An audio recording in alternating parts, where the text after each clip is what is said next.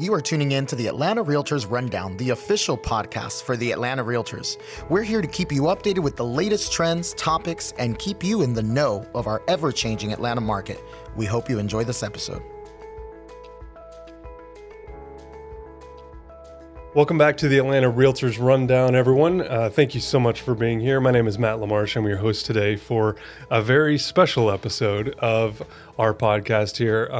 Today I have with me someone that we traditionally don't get to hear too much from in the real estate world, at least as it relates to the Atlanta real estate market here, if you will, but certainly someone that we could probably have you in once a month Sure, to come talk to us about the economy as it relates to real estate, the economic outlook of kind of what's happening in real estate in Atlanta. But Domonic, welcome. Please take just a couple quick minutes, tell people who you are, kind of where you came from as far as your background, why you're here today to kind of share with us. All right. Thanks. It's a pleasure to be here. Yeah. My name is Domonic Purviance. I'm a subject matter expert at the Federal Reserve Bank of Atlanta. I've been at the Fed this will be my 13th year there. And in my capacity at the Fed, I'm primarily responsible for developing the residential real estate analytics that we use in our banking supervision function. And so we're always analyzing residential real estate markets, looking for risk and how that risk may impact the banks. But also more broadly, am responsible for outreach. And so we do events like this. I travel quite a bit talking about real estate, trying to expose out different audiences to the Fed's perspective, but also learning a whole lot from what people are experiencing in the market. In terms of my background, I've been in Atlanta since '97. I came to Atlanta, went to school at Morehouse and Georgia Tech, and my degrees are in city and regional planning. Oh, okay. Nice. And I've been working in real estate for the past 20 years here in Atlanta in various different capacities. Fantastic. I love it. Well, no one better than for us to dig into, we're just coming off of a very interesting market, I think is the best way to describe it. Yes. Maybe. Yes. And for everyone here, these are Domonic's views. These are his perspectives. Yes. They're not representative of the Federal Reserve or anything else. No. So this is just a very informal conversation, if you will. But again, kind of having said that, the last 2 or 3 years has been abnormal. Yes. and interesting. So I think a lot of us now looking back on it kind of understand how we got to where we are today, kind of the movement. Obviously, no one knew a pandemic was coming, but right. I think, when strange events happen, it produces strange results. Yeah. So a lot of people coming to Atlanta and investing here that never would have invested here possibly in the past. But I guess give us the quick download on, what did you guys see? What at the kind of federal level, if you will, specific to Atlanta, were you guys measuring? Were you looking at? Were you looking at trends? Was there anything in particular that stuck out to you guys over the last 2 or 3 years? Yeah, so I'll go back a little further. I came to the Atlanta Fed in 2010 after kind of working in Atlanta real estate for several years as a consultant and working for a home builder and developer. Mm-hmm. And after the 2008 recession,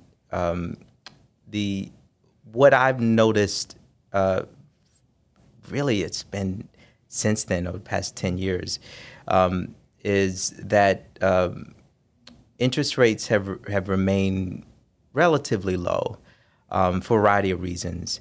And, there were some movements, but historically speaking, we've had relatively low interest rates. Mm-hmm. And so many people refinanced their homes and were locked in at a low rate kind of during that period. We still had a lot of people coming to Atlanta, but not as much as kind of the late 90s and early 2000s. Mm-hmm. And so what's happened is, in addition, on the new home side, we built a ton of homes in the build up to 2008 in Atlanta, and we had a whole lot of vacant developed lots, and so home building did not fully recover. And so we weren't building enough houses. So the combination of a lot of people refinanced their homes, were locked in at a low rate, and then a whole bunch of there not enough, new home construction meant that we just didn't have enough inventory. And so going into 2019 and then 2020, right before the pandemic, we were starting to see just nationally, but also in Atlanta specifically, inventory levels were just very low. Mm-hmm. And if there ever was a spike in demand, we would see inventory get very, very low, mm-hmm. and that would create some upward pressure on price. And because of that, we began to track housing affordability. Housing affordability is normally, the reason why we look at affordability is because it's normally the leading indicator of where we are in the cycle. Mm-hmm. So when housing becomes unaffordable, then that means either people are trying to stretch to buy, or eventually demand dries up, and it is sort of the beginning of the downward slope in the cycle. And so when going into 2020, inventory was low. We know that housing was affordable, but if there ever was sort of this spike in demand, we knew that supply levels would shrink and prices would go up, and that's what we saw during the pandemic. And part of it was the response to the pandemic was to low interest rates, to spike demand, and that's exactly what happened. But we saw just to put in context what happened over the past few years, the 30-year fixed interest rate at its lowest was like 2.6%. Crazy, I mean, right? And so as far back as we track, we have never seen interest rates that low. So you're talking about historic, unprecedented decline in 30-year fixed interest rate. And so not surprisingly, that a lot of people saw an opportunity to buy and lock in at a low rate and buy a home that they could never afford before. And so if if rates drop from like 4.5% to nearly 2.5%, then I mean the price of the house that you now can afford just goes up exponentially. Mm-hmm. And so a lot of people bought houses, and a lot of people saw the value of their houses spike because we already started with short supply. Mm-hmm. When people had in New York, New Jersey, some of your high cost markets, they were impacted by the pandemic. They saw an opportunity to sell, cash out, and they came to a market like Atlanta and bought a lot of houses. Yeah. And either they paid cash, or they were able to bring cash to the closing table, paying above the asking price. Mm-hmm. So all of that. So we went from a market that had kind of tight supply. Atlanta was still relatively affordable, to a market where demand just spiked. The strength of demand in this cycle probably was on par or either exceeded 2008. And we know that because home prices in Atlanta went up 27% in 2021, according to our numbers. Mm-hmm. I mean, that, in 2 years from 20, so I'll give you, just put in context, January 2020, I think the median price house in Atlanta was somewhere around $250 or $260. In January of well, I wouldn't say January of this year, but the peak of the cycle, mm-hmm. I'd say the peak was June of mm-hmm. last year. Home prices in Atlanta were like, $360. Mm-hmm. So you had $100,000 increase on median in just 2 years. Home prices were up 40% in 2 years in Atlanta. And so that was obviously unsustainable. Right. And so, as I mentioned, prices peaked in June. The Federal Reserve, in response to, we can talk about inflation a little bit later, but inflation is sort of the elephant in the room in the economy. And the Federal Reserve's response, the FOMC and specifically, the beginning of last year, started aggressively raising interest rates to get inflation under control. And a sector like residential real estate that is very rate sensitive obviously was impacted. And the net result of 2 years of unprecedented increases in home prices, plus now unprecedented increases in interest rates, led to a rapid decline and deterioration in housing affordability. Yeah. Not just here in Atlanta, but everywhere else. Mm-hmm. and what we saw, Atlanta went from being one of the more affordable markets in the country, is why everyone wants to move here, to being very, very unaffordable, specifically for the people who make the median income in the region. And so what's affordable for us is, if you make the median income, you shouldn't spend more than 30% of your income on a house. That's principal, interest, taxes, and insurance. In Atlanta today, the median income household, which is about just around $80,000, would have to spend somewhere around 42% of their income to afford a house. 12% more, yeah. Right. Yeah. So it's unaffordable. Mm-hmm. And that's why demand has declined. We've seen a lot of indications in the Atlanta market that, of course, we lag other places in the country. Mm-hmm. And so there's some parts of the market that's still doing relatively fine. But demand has dropped significantly. And as affordability continues to be a challenge going into this year, we can expect, people to be a little bit hesitant to pull the trigger on buying a house. Yeah. I could talk more, but let's just stop it. No, that was a wonderful synopsis, because I think what you just said is what every Atlanta real estate agent or realtor has been feeling for the last 2 years. I think we all knew to some degree it was unsustainable. Yeah. We didn't know for how long this was even going to go on. Yeah. And I think there's a misconception, at least, and I'll just give a quick perspective on what I've heard from hundreds of agents all around Atlanta, was it's not a fun market to be in. Everyone thinks it's rainbows and unicorns, and there were a lot of people that lost out that couldn't afford affordable housing because affordable was no longer affordable, but also to your point, a lot of higher price market, people coming in with cash and plenty of it to spend above and beyond appraisals and buy for cash and everything else. But,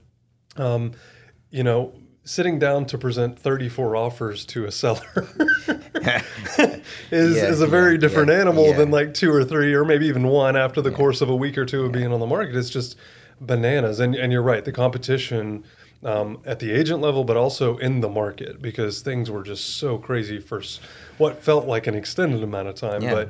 But, to your point, there were a lot of leading indicators that kind of ramped us up to 2020, 2021 that, we had no idea what it was going to turn into. But kind of looking a little further down the road now, and especially as it relates to affordability, because I live here in Sandy Springs, affordability is always at the top of the mayor's list, and everyone that wants to be in Sandy Springs are thinking about how do we create more affordable housing and more affordable housing options. I know the city of Atlanta is looking at restructuring some ADUs and stuff like that. So give us, and again, we're not going to ever hold you to any of these numbers, but just your perspective, your professional opinion of where do we head from here? Where do we go from here?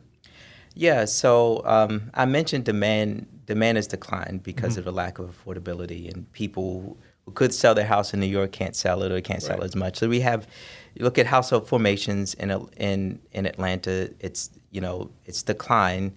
The percentage of people who think it's a good time to buy a house is at historic lows. So we're entering the peak selling season of this year.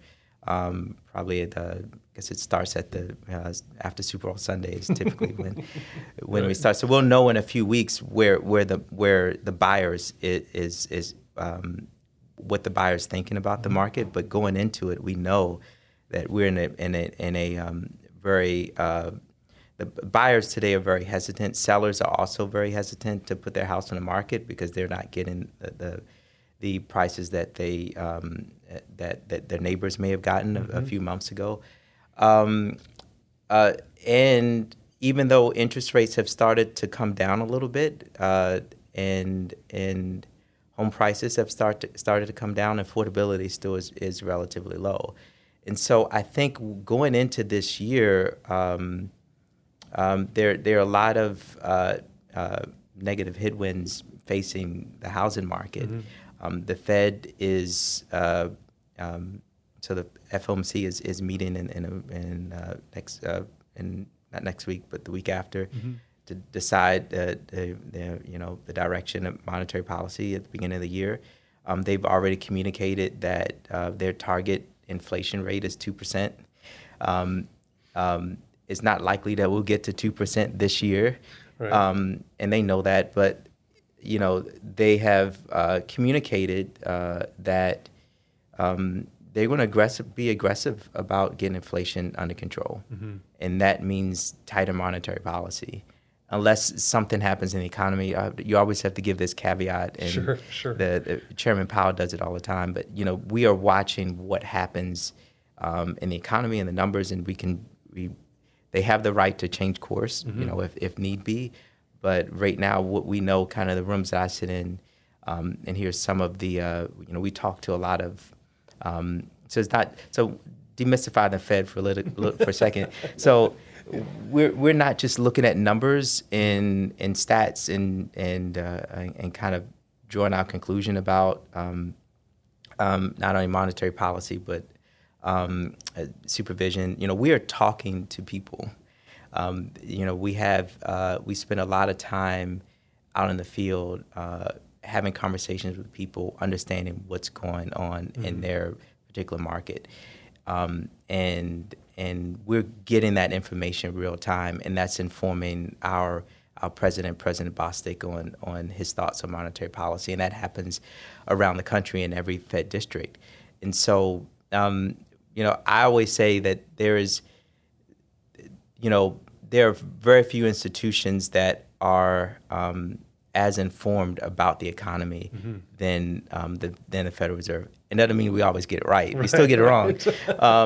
But, I mean, we at least is an informed wrong decision, I guess, as informed as it can be. And so I do think that all of that means that, interest rates are going to be very volatile this year.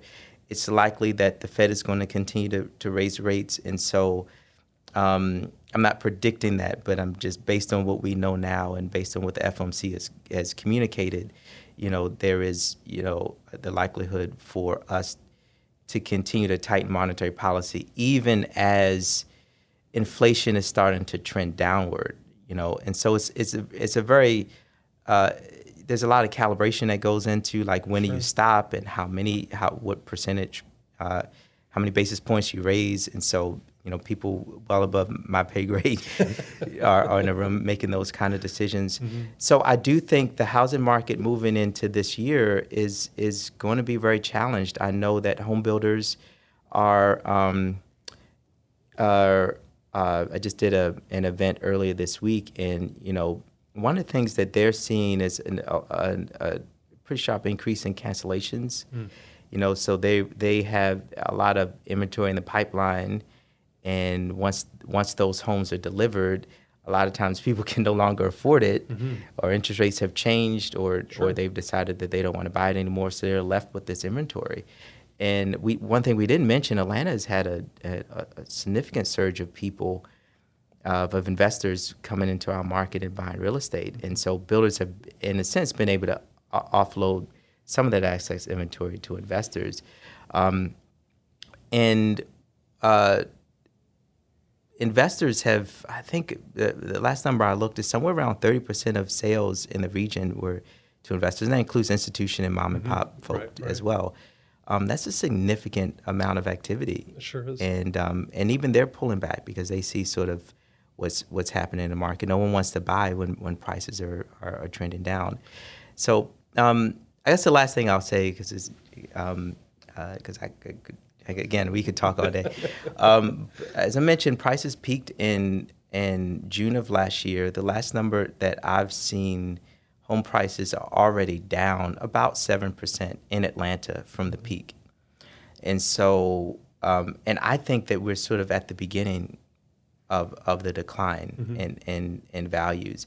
And so the thing that I'm most concerned about is where we'll land in terms of home price, the contraction in home values. Sure. And so there's some people, I've heard, estimates range anywhere from 10% all the way to 20%. It seems likely that home prices, we're already at 7 now, so it's likely that, we're 10% is, reasonable. Sure. To think.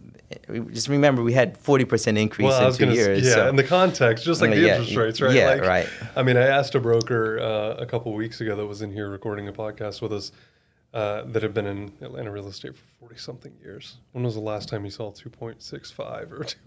Never.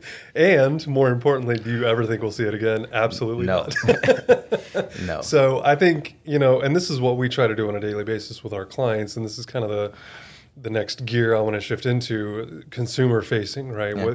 We as realtors are constantly trying to stay on top of the market, what's happening, because we're educating buyers and sellers on the movement and what's happening and stuff. And certainly, to your point, certain areas are experiencing a little more stability than others. Yeah. Certainly there's more volatility in some other areas, but generally speaking, 7% in the context of almost 40 is not high. It's okay, right? It's fine. not the sky is falling necessarily, but along those same lines, and again, for transparency and honesty's sake, at least, looking forward for consumers, I think a lot of people have looked at Atlanta, and I'm born and raised here, so during the Olympics, a lot of people came to Atlanta. They fell in love with the city. They loved, the proximity to the coast and to the mountains, and being able to ski and go to the beach the next weekend. And we saw a lot of people stay after that, and internationally as well, not just from other places around the country. So. Now, a lot more people have moved here from other areas that seem to be staying for the most part. And of course, you just mentioned investors as well. Kind of looking down the road for consumers, because again, all you guys can do is make predictable and estimated guesses at what's going to happen. But in terms of just the investment side specifically, because I try to get my buyers and sellers to think like investors. I think when you think about it that way, you think very differently than this is the family, this is the home that I'm going to raise my family in, and we're going to, send our kids off to college and so on and so forth, or the school or whatever. I try to get them to look at it as just a money decision, even if it's just for a moment. But we've heard a lot of news around, especially at the National Association of Realtors, that Atlanta's like the number one market to watch this year. And we think that's a good thing. But there's a lot of, like you said, caveats that come along with it. From the consumer side of things, is there anything fundamentally? I mean, I know business is still moving here, and the economy as a whole is being stimulated in various ways between electric cars and batteries. And I mean, there's a lot of moving parts that we look at Georgia's economy as a whole. But anything specific to real estate that you think consumers should know about? Specific to Atlanta? And real estate in particular, or anything, honestly? Yeah, I mean, I read the article from the National Realtors Association, and I thought the point that they were trying to make is just fundamentally, Atlanta has some competitive advantages that other regions don't have. It's still an attractive place for people and companies to move because of its affordability, proximity to the airport, and transportation centers. And so I think Atlanta, just from an investment standpoint, still has some pretty strong fundamentals that make it an attractive place, not only to live, but also for long-term investments. If you're depending on where you buy, I mean, real estate is always so locally dependent. But if it's close to transportation and employment centers where new developments are going in, I personally live near the Beltline in Atlanta, so I'm seeing all kinds of development happening, and that's always a positive thing. You see the cranes going up and you see things being developed. You always think from an investment standpoint, you want to be in a place that's growing and not necessarily a place that's declining. Atlanta certainly is not a place declining at this point. I love that. Awesome. So kind of getting back to the affordability thing, because again, I feel like all over North Metro Atlanta, especially in the area where I work and live and play, there's a lot of cities and counties and municipalities that are looking at affordability. They're trying to figure out how to make it more attractive for multifamily, for single family homes, townhomes, a mix of categories, right? Because we've seen, at least here in Sandy Springs, people come and they live in an apartment as they relocate for a job, and then they end up falling in love with the city, and then they stay here, and then they want to buy here. But from a metro whole, I guess, what do you think we can do as far as affordability goes? Or, I mean, how do we kind of reimagine? Because Atlanta is what it is, but it can also become something different, especially as it relates to affordability. Yeah, so there are a lot of strategies that are being explored in a lot of people looking at ways to sort of build more affordable housing. And so I think it's all interesting. I think it's really difficult though, because the amount of affordable housing we can build through all of these kind of subsidy kind of programs is never equal to the volume of need that we have for affordable housing. And I'm not just talking about low to moderate income housing. I'm just saying, like, for the median income household, like today cannot afford the median price house in Atlanta. Right. So what do you build? And so some of the solutions that are out there in terms on the construction side is we're trying to find ways to build cheaper. We're trying to find ways to build greater density. You had mentioned kind of the city of Atlanta exploring changing their policy relative to ADUs.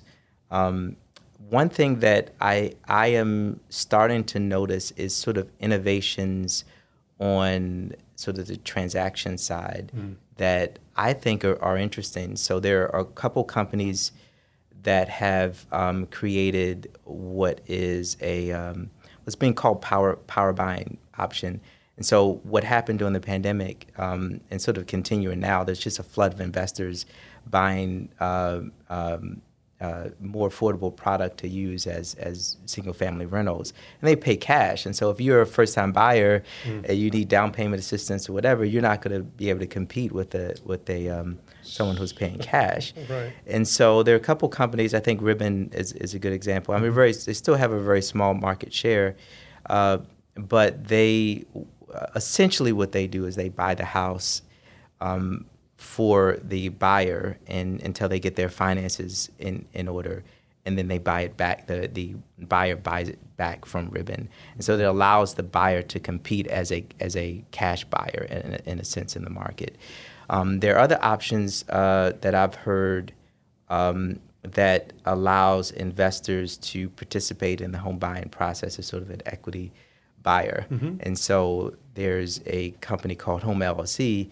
Home.LLC that essentially helps a buyer get to that 20% down payment by offering sort of a 15% equity investment in the house that you have to sort of pay off in about 10 years. But that, if the difference between, 5% down and 20% down in terms of affordability is huge. Yeah. It means you don't have to pay PMI. It means you have, probably a lower interest rate.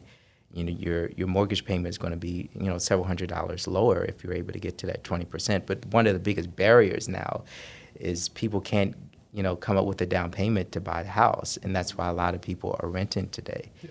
And so I think whether or not those are long-term solutions, whether they have any kind of market penetration, I don't know. But I think the real estate market is primed for innovation. And the idea that people are going to be able to buy a house and pay, have 100% ownership of it, just the model that we're used to. I mean, I think it's great. This housing is still where most households in America store wealth and gain wealth and sort of increase their wealth long term. But how do we do that? How do we innovate that in a way that it allows more people to be able to have some share of ownership in real estate? Given the fact that, it's far more expensive. I remember when I first came to Atlanta, the majority of new home construction in Atlanta was less than $250,000. I mean, you could get a starter home for, $150,000, $170,000, and a decent house, a detached house.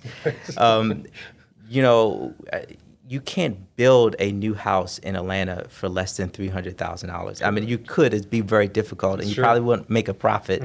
This is why builders don't do it. So it's very difficult to do that. And so I know it's a lot. This is drive. Well, we need to build more affordable housing, but it's hard. Yeah. It's not that builders don't want to do it. If they could afford to do it and they could sell it and make a profit, they would do it. They just can't. Yeah. And so, on the regulatory side, there's a lot of things that make it difficult for them to do that as well. That's, according to them, that's what I heard, 2 days ago when I went to the Home Builders Association. But yeah, so there's a lot. It's a lot of challenges to deliver affordable product, to build it and to keep it affordable, given that demand is always exceeding supply. And so I think, more broadly, we have to think about how to innovate what we do and how that would change how we buy houses long term. Those are kind of things that I'm thinking about. I don't have an answer, but I'm seeing people get very creative and create some innovative solutions. And I think we should be open to explore that. Yeah. Well, and like you said earlier, right, we don't know where the ball is headed. We're all guessing and we're all predicting and we're all evaluating what's happened in the past using those, as you mentioned earlier, the lagging indicators to prior cycles and going, okay, is this going to be the same thing? Is it going to look different? And I think you're right. I think that, until that 42% becomes 35 and eventually 32 and maybe even down as low as 25, do we really then begin to go, okay, and as values and prices maybe start to plateau or even decline, in the next year or two, if that's actually what happens, then we will see a change, right? But there has to be like pretty massive change across the entire market. We aren't talking about a little bit over here and a little bit over there. It has to fundamentally change for an extended amount of time. Yeah, and I wouldn't assume that, that affordability would go back down. I mean, you got to think New York or San Francisco, these markets are always unaffordable, and it's never going to get to a point where incomes will catch up with the price to own a house. And so, I would hope that there's going to be pressure for affordability to decline. And right now, the only place that you can sort of gain some measure of affordability is to take out the price of the house, so to subtract from the price of the house, because interest rates are going to be relatively high. We're not seeing any upward increase in income, so people can afford more. And so really, right now, at least in the next year, we're going to have to see some downward pressure on price in order to create affordability. Yeah. But as you know, inventory is also low. So when inventory is low, even if you see demand go down, it's hard for you to see prices to get to a point where where housing is affordable overall. So who knows? We may be in a situation where we never get to 30% of income as a share. And that means we have to really think creatively if we're going to get more people to buy a house. Yeah. Well, and I know one thing we've talked about in the past around the association here is, sustainability and affordability. Most people don't think those two things go hand in hand, but it is actually proven that when you build with green materials and you use more efficient materials in general, that even in a tiny home or an ADU or even a, 1,500 square foot single family home, it can actually be more efficient, therefore saving you more maybe on utilities and construction costs and everything else, that removes $7,000, $8,000, $9,000 from the initial cost anyway, which is nothing on $300,000. Yeah. But as it relates to like ADUs and stuff that require a smaller footprint and also fill maybe a different need. We're not just strictly talking about short-term rentals here. We're talking about something that, you could have an older grandparent or parent live in or an au pair, or, there's a lot of different uses for these, obviously. But I know a lot of people don't think about sustainability in conjunction with affordability, but I know there are a lot of innovative companies that are starting to come to the market with some of that stuff that makes it a little more affordable. But of course, then we're talking about land and availability of it and everything else. Yeah, so. It is a challenge, and I'm hopeful that people that are thinking creatively will come up with solutions. That's the sort of the American way to sort of innovate when we face these challenges. But, I do think the balance of my optimism is, I do think about there are plenty of places in the country where it's just there's just more renters because people can't afford to buy. Yeah. Or you think about, home ownership in America has always been sort of higher than in other countries, but it doesn't mean that it always has to be. Right. Which I think will be somewhat tragic, because that's how people gain wealth. And so we want to be able to make that opportunity available to people, but we're going to have to be creative about making it happen. Well, I think to kind of continue that same thing, we're a smart group of people in this country that will we figured out much bigger problems Yeah. in the past, and I think we can figure this one out as well. But Domonic, I really appreciate your time. Is there any other resource or website or tool that you would recommend people that are kind of craving a little more information, whether it's affordability, the market, the Fed, all of this in general? Yeah, we have a pretty robust sources of information on our public website, theatlantafed.org.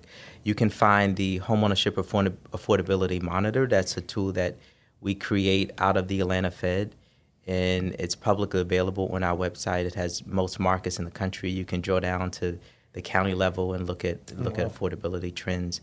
And there are several other tools about the broader economy. We have several articles that we write.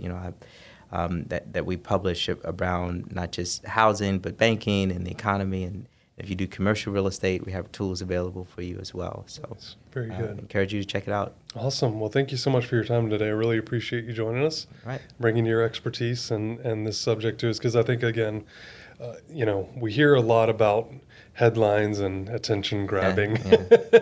It's nice to sit down with someone that's even keeled and is optimistic, but also realizes the potential tragedy that kind of comes along with this. I think it's very refreshing. So really, really appreciate your time today. All right. Thank you. Absolutely. And thank you all for listening to the Atlanta Realtors Rundown. We really appreciate you being here and subscribing to the podcast, but also leave us a review. We'd love to hear from you, what you enjoyed about today's episode or any other episode that you've listened to. We'd really appreciate that. And we hope you have a great rest of your day. We'll see you on the next one. Thank you for tuning in to the Atlanta Realtors Rundown. Please subscribe, and for more information on how to get engaged, check us out at atlantarealtors.com. We look forward to having you join us for the next episode.